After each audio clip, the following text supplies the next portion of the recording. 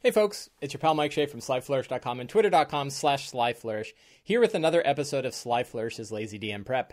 This is a weekly show, typically done Sunday mornings, Eastern Standard Time at 10 a.m. Eastern Standard Time. But today, and I don't know, for the next, probably maybe every other week for the next few weeks, I may be doing this show on Saturdays at 10 a.m. as well. As I prepare for my Saturday D&D game. In this case, I am running Descent into Avernus. So this is a twice monthly game so far, played online over Discord, as all my games now are played online over Discord.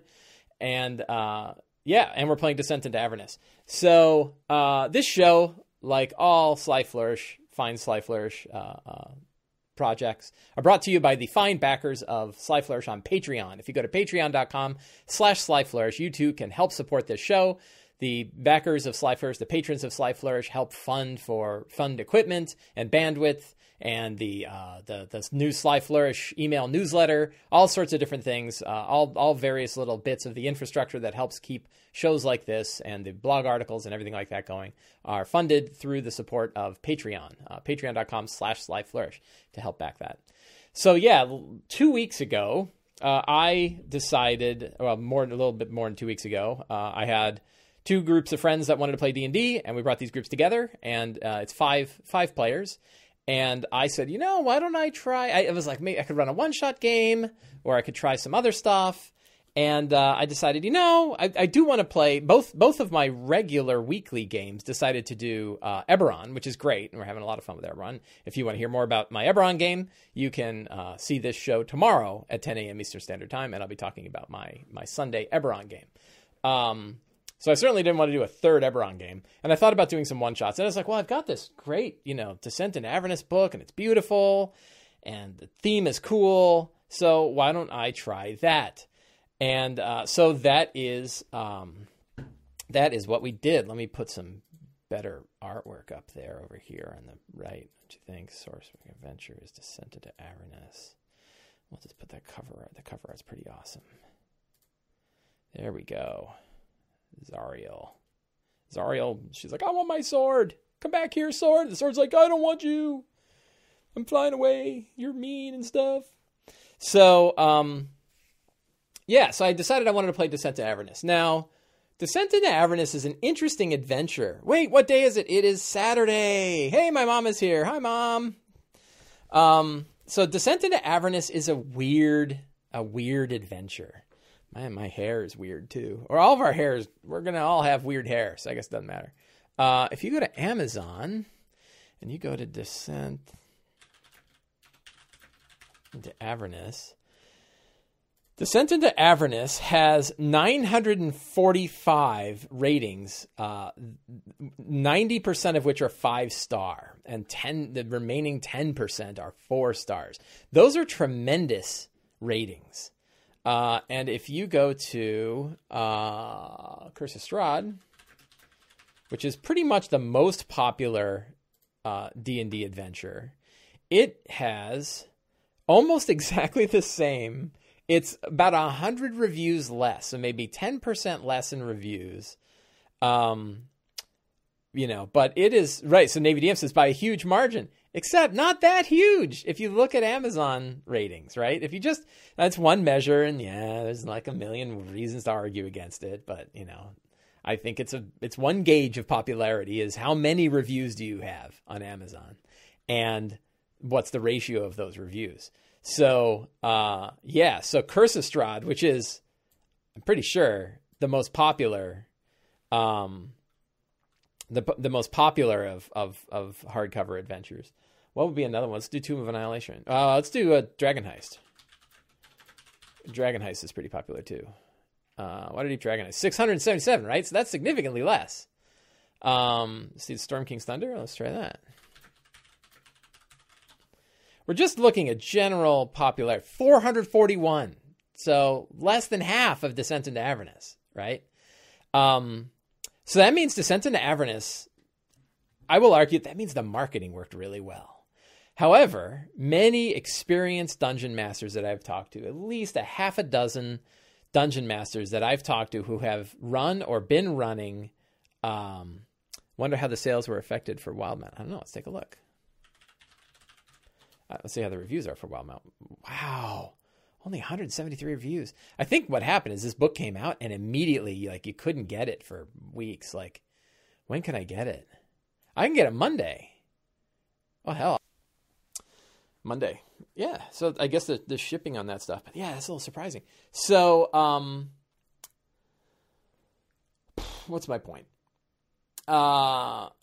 It is, yeah, so I've talked to a lot of experienced DMs who have run Descent into Avernus and had problems with it.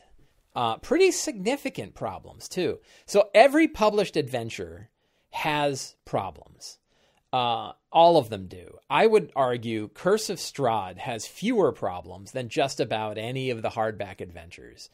And some of them you can get past and like still are great adventures. So like Tyranny of Dragons, Hoard of the Dragon Queen, the first half of Tyranny of Dragons has this like weird ass 1,000-mile road trip that you take about halfway through the adventure. And a lot of people are like, how does, and it's really peculiar how you get in the road trip. Has to happen almost exactly a certain way. And it's really weird. That's a problem. And Tomb of Annihilation, which I consider to be my second favorite hardcover adventure. I really liked Tomb of Annihilation. I thought it was a great adventure, and I loved how they put it together, and I loved the structure. And it had like 3 major problems, and kind of a little bit of a fourth. So I'll give it 4 problems. 4 problems with Tomb of Annihilation. 1, there's no real intro adventure. You just sort of thrown into a city. And, I really like the ones that have an intro adventure. Just a little starter thing that just gets you started in the adventure. There's some great ones in the DM's Guild. So, and you can make your own really easily. I made my own real small adventure to get people started. But I really like it when a hardback adventure, a big campaign adventure, has like a nice intro. Curse of Strahd, of course, has Death House. Death House is great. Many of the other hardback adventures had good intro adventures. Waterdeep Dragon Heist has a great intro adventure. So many of them do, and Tomb of Annihilation did not, and that kind of sucked. 2, the Death Curse, which is this huge deal, is too powerful. It is too. It grows too quickly. It's too dangerous, and it means that if the players were to really react to it the way they should, they wouldn't do any side tracks. There's no way you do anything except for try to stop that Death Curse as fast as you can. Death Curse is probably not a great thing to be talking about right now these days. So it's way better when it sort of scales up. Like there's this grim thing on the horizon, but you don't really know what it is. And it grows as the game grows. It grows as the campaign grows. And then eventually it's like, no, there's this thing and everyone's stopping. And like, ramp up the Death Curse. Keep a dial on how important the Death Curse is and keep it really low in the beginning. So that's the second problem. Third problem is there's a lot of NPCs that can get involved in with the characters, and a lot of them can steer the game in weird directions, or they can overshadow the characters a lot. So keep those NPCs out of the spotlight, have them drop in and drop out of the group. Be really careful about bringing them in. Be really careful about which ones you bring in. So the example is Dragonbait and Artist Cimber. They're just super powerful NPCs, and if they join the party, they're just going to kill everything. So it's way better to say, have them drop into the group and have them leave right away.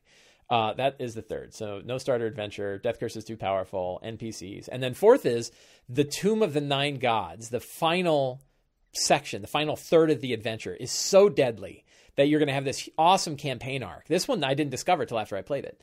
You're going to have this awesome campaign arc with all this good character development, and all the players are going to love their characters, and they will have played them for 8, 9, 10 levels. And then all of a sudden they're killed by a single button press, or they just go to the wrong hall and they're crushed to death. Or they fight a beholder and the beholder disintegrates them. And death in Tomb of Annihilation is permanent.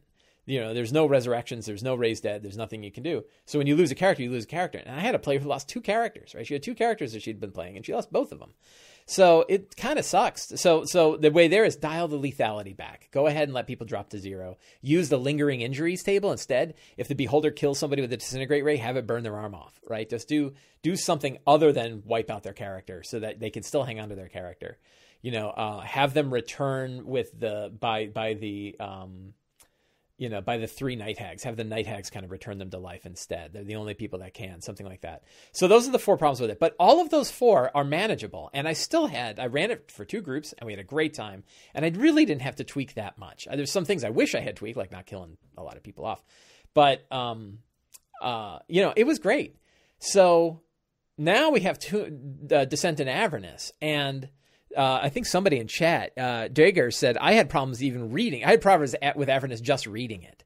And I think a lot of people, I've heard of, again, like a good handful of DMs that have run this are kind of scratching their heads at a lot of places. And people who are experienced DMs who have run a lot of games and run a lot of adventures, and they're like, what exactly is going on here? And one of them right off the bat is you have a whole, spoilers, by the way, prepare yourself for spoilers. We're going to be spoiling Descent into Avernus. If you are in my groups or you're playing this adventure, you may not want to hear this, but it'll probably happen pretty soon. In fact, I think it's in the intro of the adventure, which is Elturel, a city that is east. I'm looking at my map on my wall here. East of Baldur's Gate. Is there a scale on there? There's got to be a scale on that map. Where's the scale? I can never find a scale on the map. Elturel, it's like a week. It's like a 10-day away from Baldur's Gate.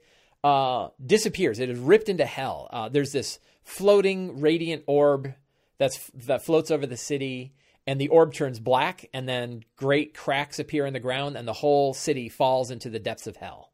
And all that's left is a crater. That is awesome, right? Like, whoa, that's a big deal. It happens off screen. And in the adventure itself, it's already happened. And you're at the front gates of Baldur's Gate with a bunch of refugees trying to get into the city.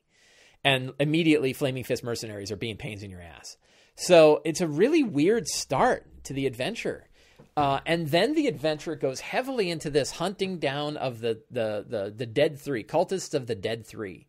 And you spend a lot of time with that. And then you start to sort of get into the adventure. And then it's about 5th or 6th level, or you actually kind of know what's going on, and you actually descend into Avernus and deal with what's going on there. And anyway, many people had problems with the idea that the most monumental event that happens in this adventure happens off screen. And their solution for it was a lot of people wrote DM Guild adventures in which you see it. So the Adventurers League did it. Fall of Elturel, which I'm going to talk about now, they did it. And I think there's at least 1 or 2 other adventures that said, hey, we have a different introduction to this adventure, and it starts with you witnessing Elturel falling into hell. I think the Adventurers League one, it happens right away. I argue, of all the ones that I've read, Fall of Elturel seemed to have the best way of showing that. Drager says, I don't mind that Elturel happens off screen. Good for you. Go with the gods. We all have different opinions on it, but I certainly did. I was like, to me, it's like the special effects budget for seeing something like that is so high, and we're in such a unique position to be able to describe that. And I'll tell you, it worked really, really well for my group. I had one of my players got teary-eyed, and I've never had that happen. So to me, that was a big deal. And Fall of Elturel is an outstanding introduction for it. So this I'm gonna plug it right here. You can get it on the DMs Guild if you search for Baldur's Gate Fall of Elturel. I will have it in the show notes. Written by Anthony Joyce and Justice Armand. I think Anthony. I can't remember if it was Anthony. I think Anthony was in our chat last. Week talking about it, and it was great. So, and he gave me some very good tips for running it, and those tips worked really, really well. So yes, I ran it last week for my group, and so we started our group off, and we didn't do a session 0 because I really wanted to sort of jump into the game itself. I wasn't sure if this is going to be like a one shot or anything else, so I want to try it. I need a drink. Hang on.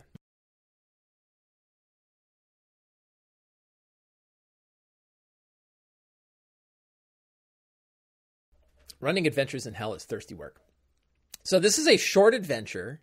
And last week he gave me permission to kind of flip through it on stream. And and it's not a long adventure. And it essentially starts, it has a really good, things are running slow. Browser window's running slow. And I don't know why. Heavy CPU use or something.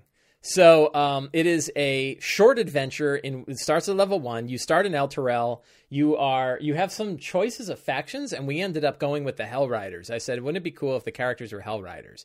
So they're all Hell Riders. Their boss is Gideon Lightward, but they're being commanded by a young woman who is a very strong sort of Joan of Arc style character, and there is a council meeting going on, and Duke Uldar Ravengard of Baldur's Gate, he's the current High Duke of Baldur's Gate, he's there, but the head of Elturel is not there. And he's like, what in the hell is going on? Where is this guy? Like, we have major problems going on. We were going to have an alliance, and now he doesn't show up for his own meeting? Like, this is crazy. Like, my city's falling into hell back there, right? Metaphorically speaking. But it's actually falling in there, physically speaking. So he's really pissed off. But he says, look, I brought intelligence that there are cults that are around in our city, and they're ruining our city, but they are also around Elturel. And here's the information. You go find them for yourselves. And he gives it to the head of the Hell Riders, who gives it to the young woman, who gives it to you guys and says, go hunt these cultists down and let's see if we can find them, and maybe we can bring them in, and that can help with this whole thing. So the characters go around, and they had a couple of great sort of NPC things. They got involved in a wedding. They helped a young girl who was trapped in a tree by hellish wolves. So I already had sort of like little hellish things happening in the outskirts. And the girl had this like rainbow scarf, beautiful rainbow scarf, and she was this nice young woman. And the characters got involved with her. And then they found the areas where they found one of many different sacrificial areas where cults of the dead three were sacrificing people. And the funny thing is they were sacrificing former cultists of the dragon. So that was kind of neat. And somebody said like, yeah, we got like 4 different kind of cultists going on here, but it was kind of cool. And they were sort of getting interact. So they fought the cultists. That was really hard because they're first level, and they defeated the cultists. They went back, they met their NPC, whose name escapes me. And they're all standing there, and they said, well, let's go back to Elturel and tell them what happened. And they turn, and that's when the cracks form in the city. And they look at the companion, which is that light that's hanging over the city, and the companion turns black. One of the characters is a warlock who is connected to the companion. The companion is her patron. And all of a sudden she felt this emptiness, this blackness fell in her. And the whole city fell into hell, right? And they watched it happen. And then we clipped 10 days later, and they're already in they were outside of Baldur's Gate. They had received a note from their patron. What's her name? Let me get her name here. Rhea Mantlemorn. And Rhea said, meet me at the inn, whatever, I forget the inn is in Baldur's Gate. Meet me at the inn. I know who did it, and we're going to bring vengeance to them. So the idea here is that Rhea believes that the Cult of the Dead 3 destroyed Avernus, that it is gone. Or not Avernus. They destroyed Elturel, and it's gone, right? And she wants vengeance more than anything else. And she says it was those cultists, right? They were committing those sacrifices around the city. There were more than just the ones we saw. They succeeded, and they destroyed it. And now they're doing the same thing in Baldur's Gate. And we're going to wipe those bastards off the face of the planet. We're going to, the Cult of the Dead 3 are going to go where their gods are, which is dead. And so that's where we ended the adventure last time. And that is where we are picking it up this time. So yeah, I cannot recommend enough Fall of Elturel as a good introduction to Descent into Avernus. And so the lack of showing, and I know that not everybody agrees, but the lack of seeing Elturel fall, and I would argue, even if you say, okay, well, it's fine that it happens off screen, but the idea that you start with a bunch of refugees heading into Baldur's Gate, like it was weird, right? It was kind of a weird start. And no real direction about why you're there. And then the only motivation to sort of get you involved is, well, the Flaming Fist mercenaries will kill you if they don't. And you're like, hey, why don't you take those guys that would come and kill us and have them go hunt the Cult of the Dead 3? Like, we're first level, for crying out loud. So there's but if you have like a motivation about why, and so I have this strong motivation that Rhea, your boss, who's now head of the Hell Riders, she's saying, we know who did it and we're going to go kill him, right? We're going to find out exactly what they did, but we're going to go kill him. And that to me is a good, strong hook to begin with. So, so I really can't recommend this adventure enough. Oh yeah. So knowing that Descent into Avernus has problems with its story structure doesn't mean the rest of it is not useful. So it's a big book with a lot going on in there, and it's got beautiful art and really cool maps and design. And I know that it has a lot of story structural issues, but I'm hoping that those are relatively fixable. And in my head, I can already kind of see the directions that it's going. I can already, and I don't think that they are far off. So if we think about it at a large scale, if we expand our view from beginning to end of this whole campaign and say, what's it about? It's about saving Elturel, right? That the goal of the adventure is save Elturel. And okay, so that gives us a nice 2-word goal. I love 2-word goals for campaigns. And I love that the characters will know like that's our job, and they will know that probably by the end of today's session, if not the next session. Really, Elturel isn't destroyed, it's trapped, and it's trapped in hell. And there's only us, right? And we can go down there and try. No one's going to bother to save it. Everyone's got their own problems. And we can go down there and save it, right? I think that is a powerful, I think that is a really powerful drive for the adventure. Okay, so what does that mean? Well, first they have to find out that Elturel is down there and that it needs to be saved. And so this is where we get into, sure, the Cult of the Dead 3 is down there. The Cult of the Dead 3 is causing a lot of problems at Baldur's Gate, but they're not actually the problem. The real problem, and let's go to... we'll go back to my return screen here, and we'll go over to here, and we'll go over to Descent into Avernus. The real problem you have are these, is that one of the dukes and her family, the Vanthempers, that the Vanthempers are making the same pact with hell that Thavius Krieg did. And they are going to pull Baldur's Gate into hell as well. And they're doing so because there is a poison seed that exists inside. There's a poison seed that exists inside Baldur's Gate. And this poison seed is what is... It's almost as powerful as the companion, though it was buried under the city for a long time. It has been recovered. And since its recovery, it has caused great problems in Baldur's Gate. And with the right rituals, it can pull Baldur's Gate into hell, just as Elturel was pulled into hell. And that is the shield that has the demon trapped inside of it. I think this is all here. Great artwork, huh? And that's what I mean. Like the artwork and stuff is great. So, man, I got beeping going on. Hang on a sec. I think I could just turn my volume all the way down. Do that. Then I'll wonder why my audio isn't working. So, shield, the shield of the hidden lord, right? And the shield of the hidden lord is actually is a prison for a pit fiend named Gargoth. And over time, Gargoth's presence is tainting Baldur's Gate, is ruining Baldur's Gate. And the characters have to, need to learn, like, we got to get rid of this shield. We got to get it out of Baldur's Gate. And frankly, I think we should bring it to, I know someone in Candlekeep who might be able to help, right? So this kind of gets you, like, I'm in my mind, I already have a thread of how this is going to go from, which is the tier 1 of this. Go into Baldur's Gate, they're already level 2. They've already saw Elturel fall. Now, level 2 to 3 is deal with the Cult of the Dead 3. 3 to 4 is deal with the Vanthempers? What are they called? I was just looking at their names. Yeah, the Vanthempers, right? And then 4 to 5 is get the shield and get it to Candlekeep. And then about tier 2, 6th level, is when they will drop into Elturel. And then there's a whole section, and I'm not even worrying about that part yet, right? Because now I've got like the next 4 sessions already planned out.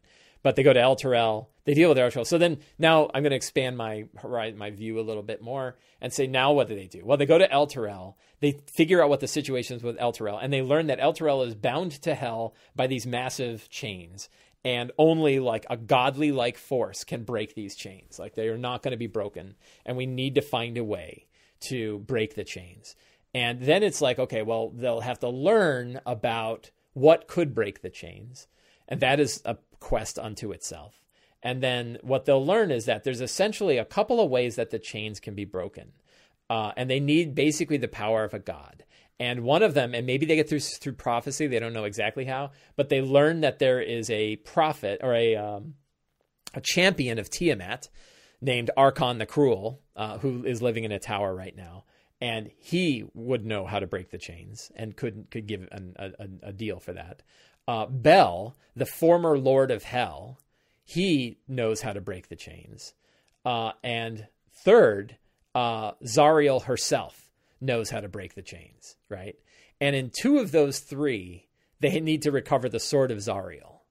And then the other one is they would have to find out, they have to work with Archon the Cruel to essentially release Tiamat, and Tiamat could break the chains herself. So there's like three different paths the characters can take.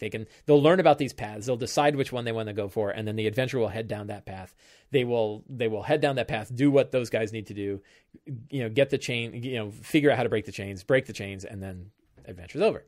So that to me is sort of the main arc of the adventure. And I don't know that matches exactly what's in the book pretty closely. I think there's other sort of paths about chain breaking. There's some stuff with demons, Kodos Chi, I think the big giant demon.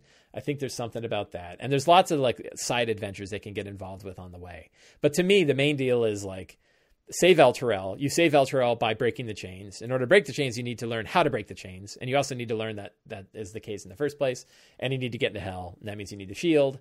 You need to save Baldur's Gate. You need to kill the Dead 3. So I'm working backwards. So that to me is like the arc, right? And the nice thing about that arc is it has some major choices in it, which is like which one of these three paths do you want to take to try to break the chains, right? Like you're going to have to work with either Bel or Archon the Cruel or Zariel. Who do you want to work with, right? Who do you think you can work with? And there could be some interesting ones, like can you save Zariel, right? They'll know by this point that Zariel was the leader of the Hell Riders, an angel that led the Hell Riders into hell and then made a pact with Asmodeus to fight demons, right? And she has done so. So that to me is an interesting path. Navy DM says the Hell section takes a lot of extra work too. Yes, I've heard that. I'm hoping that if I have the arc in my mind, I can just sort of harvest what's in that section. I'm not going to run it the way it's described in that section. I am going to have my own arc, but I'm going to pull material from it. So I will probably, I expect that the book is going to offer me less than like obviously Curse of Strahd, or Tomb of Annihilation or things like that. But it will, I think that I'm going to harvest it for big chunks. I'm going to use the dungeons that are in there. I'm going to use the locations that are in there. I'm going to use some of it. And I'm going to have the arcs in my mind that make the most sense. So I don't have to follow, and none of us do. We don't have to follow it with the way the adventure is written. Instead, we can go in and we can throw our own framework over the top and hopefully still capitalize off of like the fantastic art and a lot of the cool ideas and a lot of the themes and a lot of the other sort of things that are in there. The dungeons, like, give me a good dungeon filled with stuff and I can write I can write a framework around it.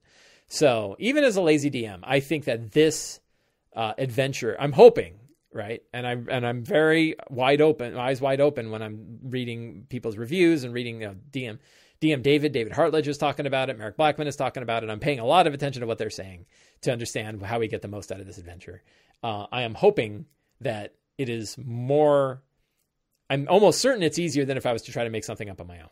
And I'm betting that it'll, maybe it's Curse of Strahd level of, not Curse of Strahd, Storm King's Thunder. I had to do a lot of work with Storm King's Thunder, and maybe even Out of the Abyss, right? And certainly like the latter half of Tyranny of Dragons, I did a lot of that myself.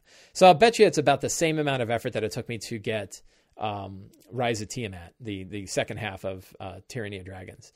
I'll bet you it's about that as much work as it was there. Only I have a lot of material in this book that I can harvest for stuff. So that's my hope, and that's where I think it's going. It is 30 minutes in. Let us go over to our Sublime window. And let's take a look at, do I have Fall of El Terrell in here? I don't, so I'm going to stick that at the end.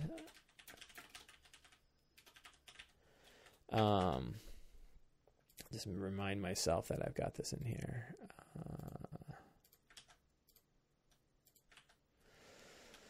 Important that people have... let's see. I've been ignoring chat. Have the players feel invested in the air before it goes to crap. Yep, that worked really well for me. Shockingly weak hook. Can't imagine. Yep, the whole like, hey, do it or the Flaming Fist mercenaries will beat your ass. WotC has not always listened to playtesters. Word almost everyone warned of Healing Spirit, and it still got published. That's interesting. I didn't know that there was a lot of warnings about Healing Spirit before it went out. Hell section takes a lot of extra work.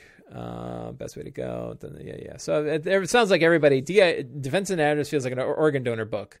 Less like a useful adventure, which is fine. But the book isn't organized that way. If I have to MacGyver a campaign from a published book, why not use the book that's designed to be used that way, like Wildmount? Yeah, right. And I think it's because they expected it was a good adventure, right? And I think I've given my theory before about what I think happened and why it ended up this way. And I have a feeling that the marketing team got involved with the book, that they were trying to coordinate this book with the Baldur's Gate video game announcement.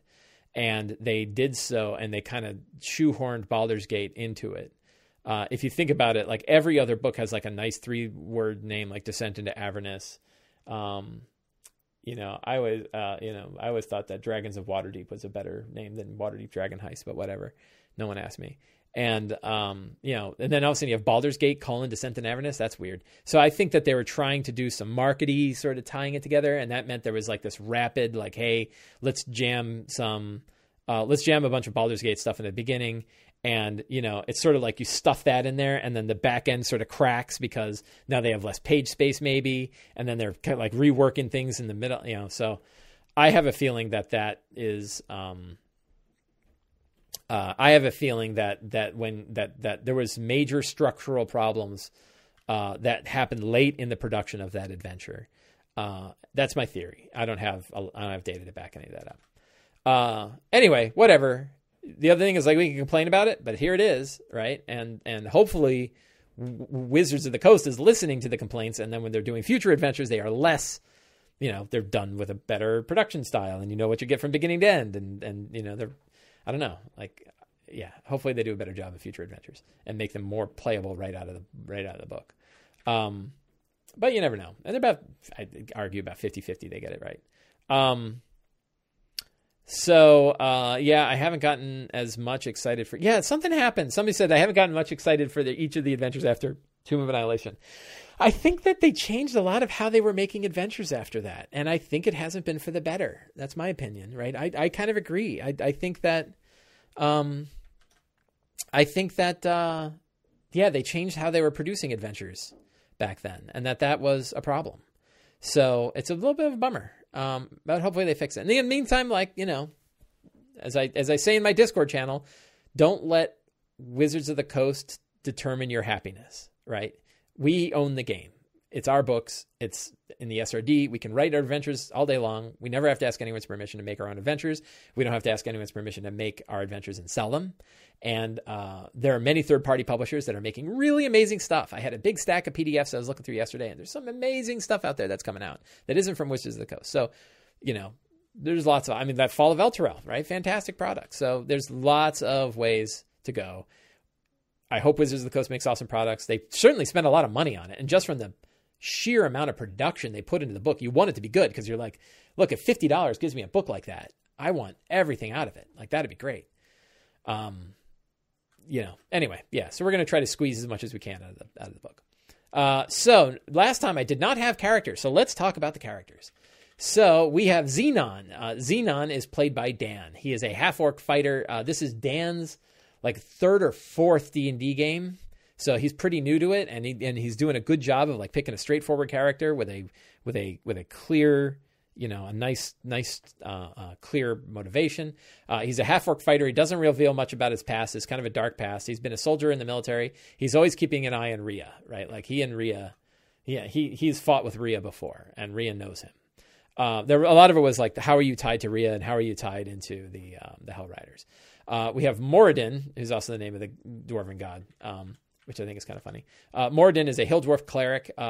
Hadn't met Rhea before, but is in the Hell Riders. Is in the Hell Riders because of her. A small clan of hill dwarves were under attack, and he was trying to save the forge, and the Hell Riders went and helped save his dwarven compatriots from whatever they were fighting. And so he joined. I think he either joined the Hell Riders or he's been following the Hell Riders. We have Kara Bast. This is a Tabaxi monk played by Sharon. She doesn't bathe. She eats water. She is part of a female royal family. She was visiting the city and was told to kind of go and explore the outside world. And she's been spending a lot of time in El Terrell, and particularly with the Hellriders. We have Tenacity, played by my wife, Michelle, a tiefling warlock. The Hellriders got her out of a scrape, and her patron, she suddenly discovered that she was getting powers, and that her powers were coming from the companion. So very strong hook into the adventure, given what happened with the companion. So she still has her powers, but there's like this hole that exists. We have Lev, played by Chris. Lev is an elf wizard practicing to become a blade singer, learned magic along the way. He is, has a firm background in history and arcana. I don't need text messages right now. Thank you very much. And learned magic, history and arcana, and is learning the history of the Hellriders. And has like in his discoveries, has like found out that there's like gaps in the history. Like what exactly happened to the Hellriders is not super strong. So so that is interesting. So those are the characters in our game today. We have our strong start. Where is the game going to begin? So the game is going to begin at the bar. I know that. Where's my Descent into Avernus, right? So we go to Elf Song Tavern, right? We're going to kind of start exactly where we began. And I think, bar, you can't go wrong starting with a bar fight. That might not be so bad. So I think in the bar, there's this whole like, hey, I need you to handle these, this guy that's coming after me. But I think like the better deal is that they just approach her, right? And they say like, time for you to go down. You come outside with us, or we're going to take you down. And I think, I think we're just going to throw the bandits at them, right? Bandit captain's a little hard at second level. So I think we're going to have a bunch of bandits.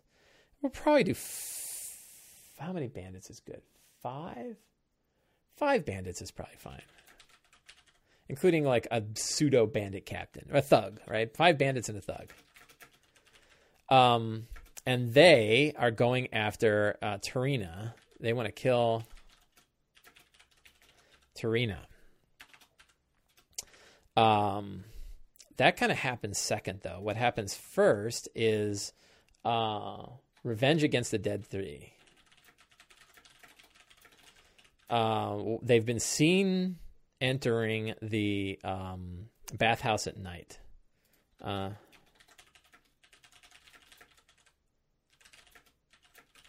Particularly a member of their group. Let's go to our names. Names. Nereus Foecaster. Go with Nereus Foeblade. Foeblade? Foe Hunter. Foe Hunter is a good one.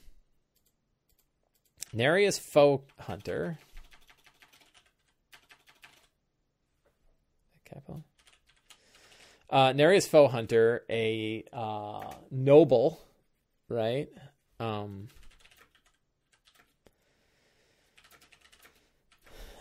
He's a follower of. Is he? What would he? Probably of Merkel. So now they know. They'll learn about. Let's see. I gotta put this up here. Lars Flametongue will be the leader. He is the leader of the 5 bandits, and then I can always steal more names as we go. So the Dead 3, and this is the sort of secrets, right? And this is a false secret. The Dead 3 caused the fall of El Terrell.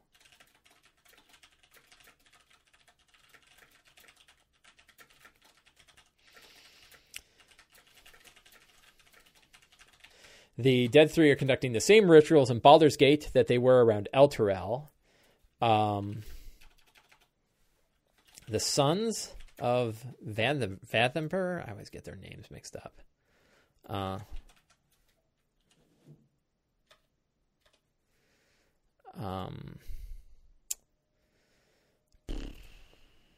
Oh, there it is. It's right there. The Sons of Vathamper were seen with the leaders of the Cult of the Dead Three. That's a secret. We have the Sons worked with the Cult of the Dead Three to dig into an ancient tomb about 6 months ago. Brought something out. The cultists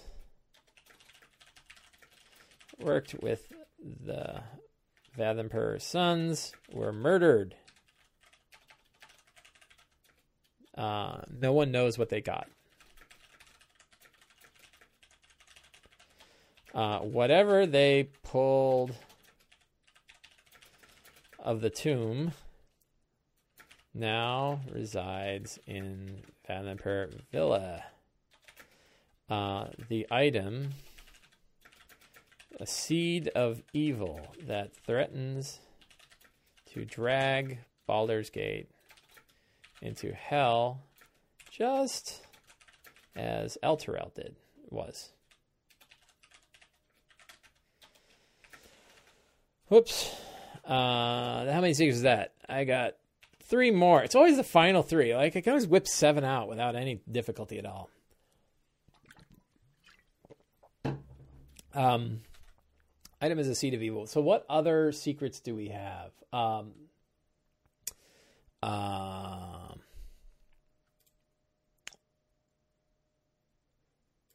What's her name? So who is the head of the Vathampers? Thalmara Vathamper, right? And isn't she is a duke of Baldur's Gate? And got it after the previous Duke, Duck I say, as the previous Duke was murdered when a Baalspawn, what are those called? The Sons of Baal, the previous ancestors of Baal. I'm not sure Baalspawn is right.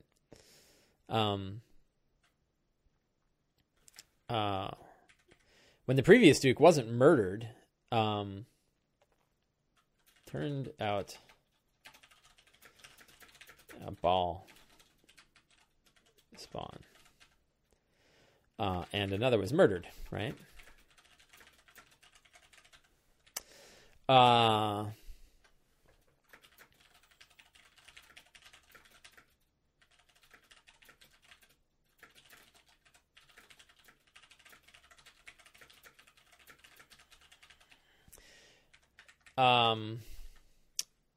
Thalmara Vathamfer is consolidating power.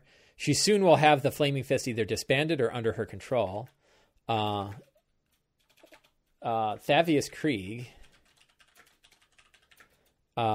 is being held by Thalmara Vathamfer. Oh, those are some good secrets, right? I think that sort of ties everything together. You have these threads of Thavius Krieg, the former head of Elturel, was seen at the Vathamper estate. You have the Sons of Vathamper had hired on or brought on the Cult of the Dead 3 to dig something out of a tomb, that thing being the shield. You have... so certainly, and so my game today is a 4-hour game, so I need a little bit more than I typically have for like my 3-hour games. 4 hours to me is like 8 good scenes. If I have 8 good scenes ready to go, I'm pretty happy. And I think like, even with what's in the book and these secrets, I already feel pretty solid about it, right? I already feel like I've got it going. So we have Revenge at Elfsong, bloody battle at Elfsong, the bathhouse,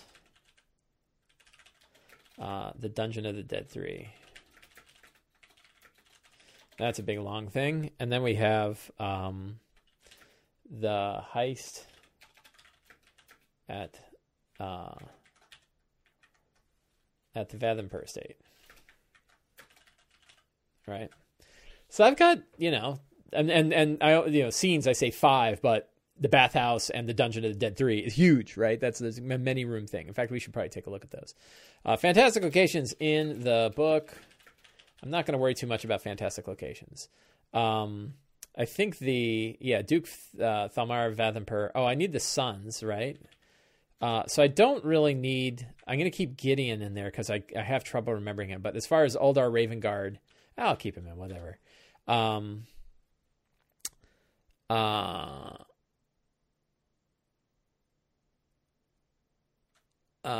Thirstwell. We have Thirstwell Vathenper. Man, I'm never going to be able to spell this name. Oh,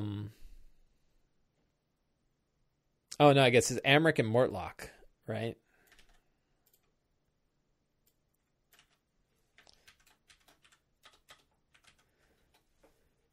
So there's 3 sons of Vathenper. I wonder if I'm pronouncing Vanthenper.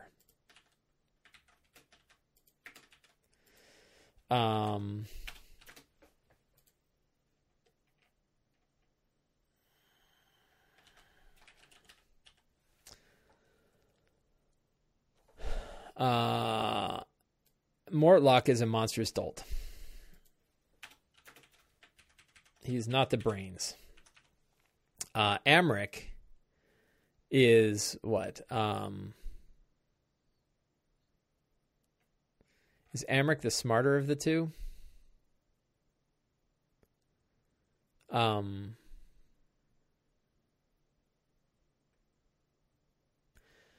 there's this whole thing, and maybe this gets in there before they go to... I don't know what the connection will be. But there's that whole... what is it called?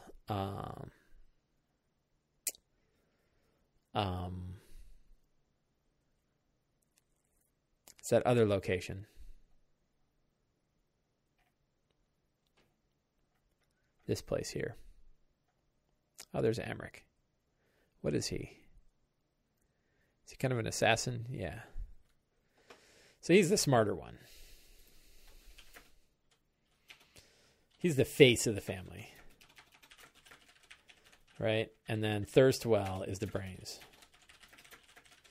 And I kind of like that maybe Thirstwell, and I don't know, I haven't read it, right? But I think Thirstwell might make a good player. He might work with the players. He's like, look, we did wrong, bad stuff here.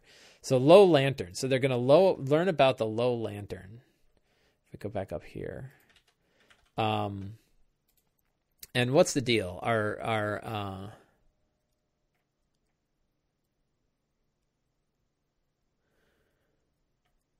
Why would they come here? I don't know that I have to worry too much about it, but I guess the question is,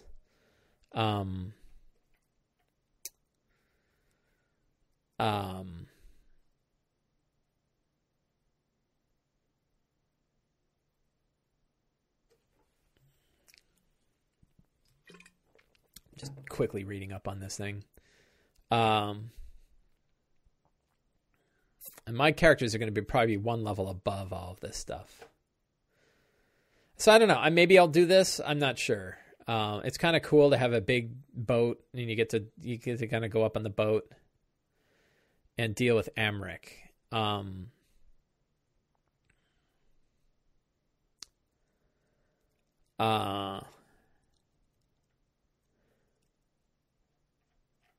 So I don't know.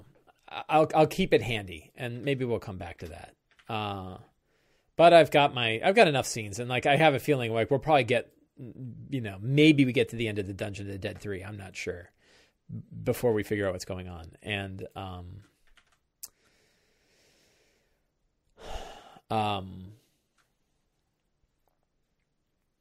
Yeah, we'll see how that goes. So I don't have to worry about fantastic locations. I don't have to worry about NPCs.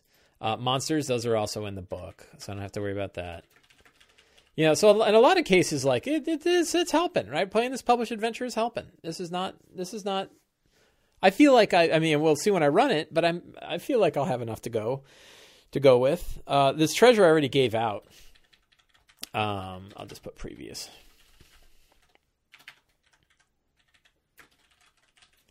And I can come up with treasure, so I'm not too worried about treasure. One other thing I have sitting in here are a couple of, this is in the whole vein of how to play D&D over Discord, is I have a couple of macros that I set up here. The first one is how to roll initiative for all of the characters plus a monster very quickly. I can feed this in, and then I just type exclamation mark roll init, and it rolls initiative for all the characters and the monsters all at once. And then the initiative is ready to go. And that way, none of the players have to do anything. I don't even have to ask for roll initiative. It just works. And so far, I haven't had any group. I think there's a little bit of grumbling, but I don't think people care about initiative that much. It's not that big a deal. And it's so swingy anyway. Like, you're still rolling a d20 and you're adding like 1 or 2 or 3, right? Like, it's not a big deal. So to me, having initiative just really fast so that, you don't have to sort of break the situation. You can just say, here we go. So it's kind of funny. I'm not used to not saying roll initiative. I'm not used to just doing it, but it works. It works pretty well. So I think that works well. And then the other one is I started adding music. One of my players said that she missed having music, and I said, let me take a look. And there's a plugin called Groovy. It's a bot for Discord called Groovy, and it plays from YouTube or Spotify and some other things. It doesn't play like local music, which kind of sucks. So you have to have like a YouTube, playlist or song or something like that. And so I found some tabletop audio tracks that are on YouTube, and I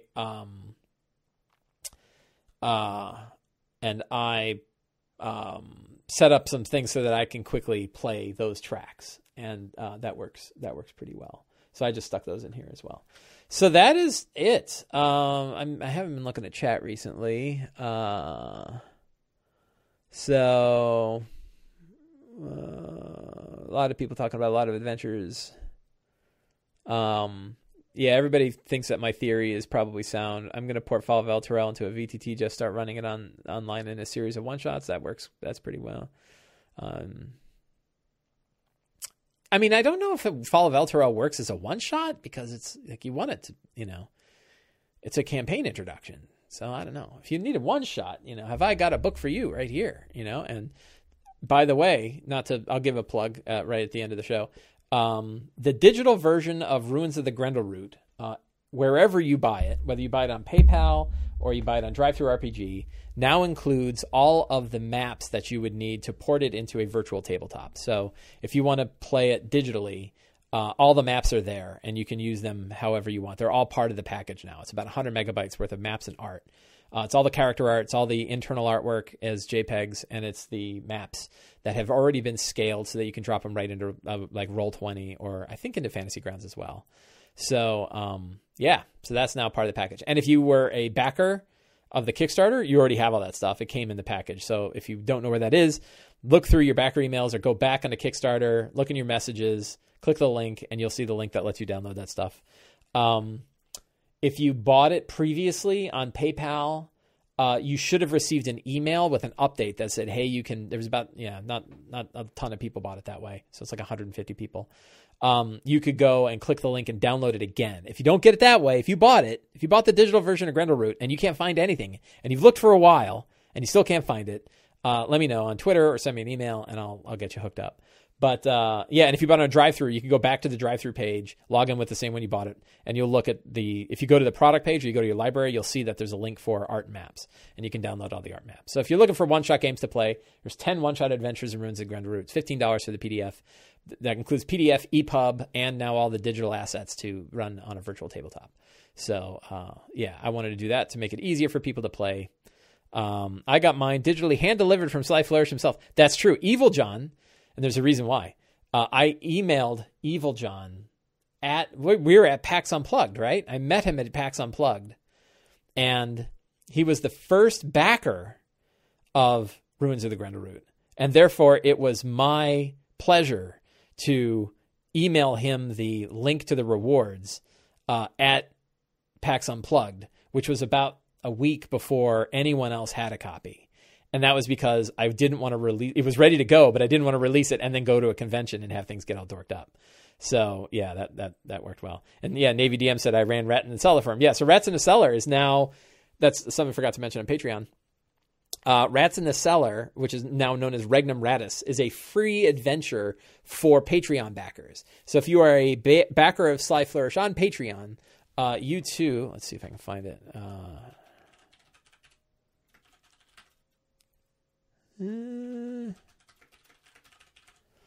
Hang on a second. Rats in the Cellar. Oh, come on.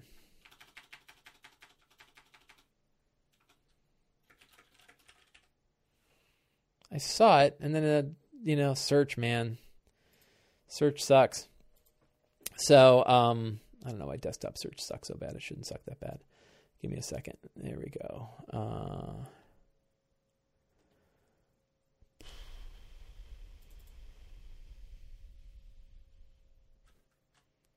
I can't find it, man. This sucks. Anyway, yeah. So, there it is. Hang on. I found it. Got to make a new tab window here. Rats in the Cellar. Bang. Is that showing up? No, it's not because I'm on my other channel. Let me flip back.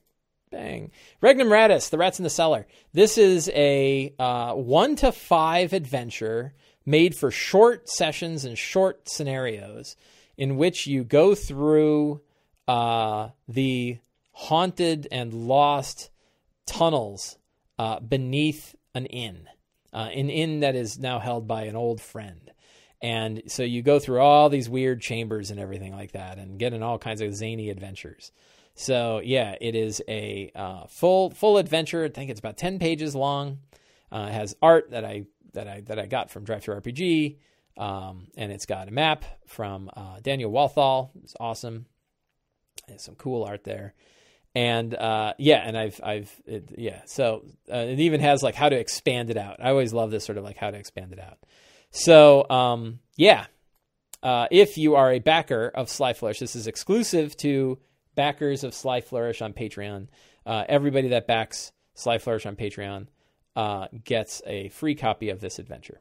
Five first level characters, taking them up to 5th level. So nice tier 1, fun little tier 1 short adventures. Also perfect for online play.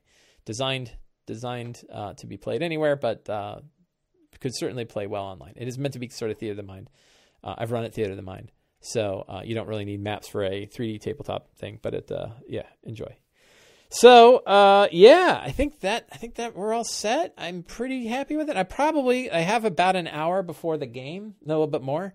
So I'm probably going to just sit and read through the adventure itself and sort of toy with it. But even from just hammering out these notes, if I go back to my notes, I feel pretty good. I think it'd be fine. And I like where the adventure is going. I like the ideas I have in mind. I think that I can pilfer and harvest. I think I can get past, I'm paying attention to where things are weird. My friend Enrique was like, what's up with Archon and this orb? And does he want it or not? And it's like weird motivation for characters. I'm happy just having a map. You give me a map and some nice art, I'm pretty happy. So, so I think we're all set, and I think we're ready to go. So I want to thank everybody for coming on to the stream today. I appreciate all of the feedback, and it's always a pleasure to talk to you. I will be back here again tomorrow at 10 a.m. Eastern Standard Time, talking about my Eberron game. So I'm not even thinking about Eberron right now. I'll start thinking about it at about 5 o'clock tonight, and then we will worry about what's happening in my Eberron game tomorrow. So please, I hope you will come back, and hopefully you guys can get out there and play a little bit of D&D. Have a great day.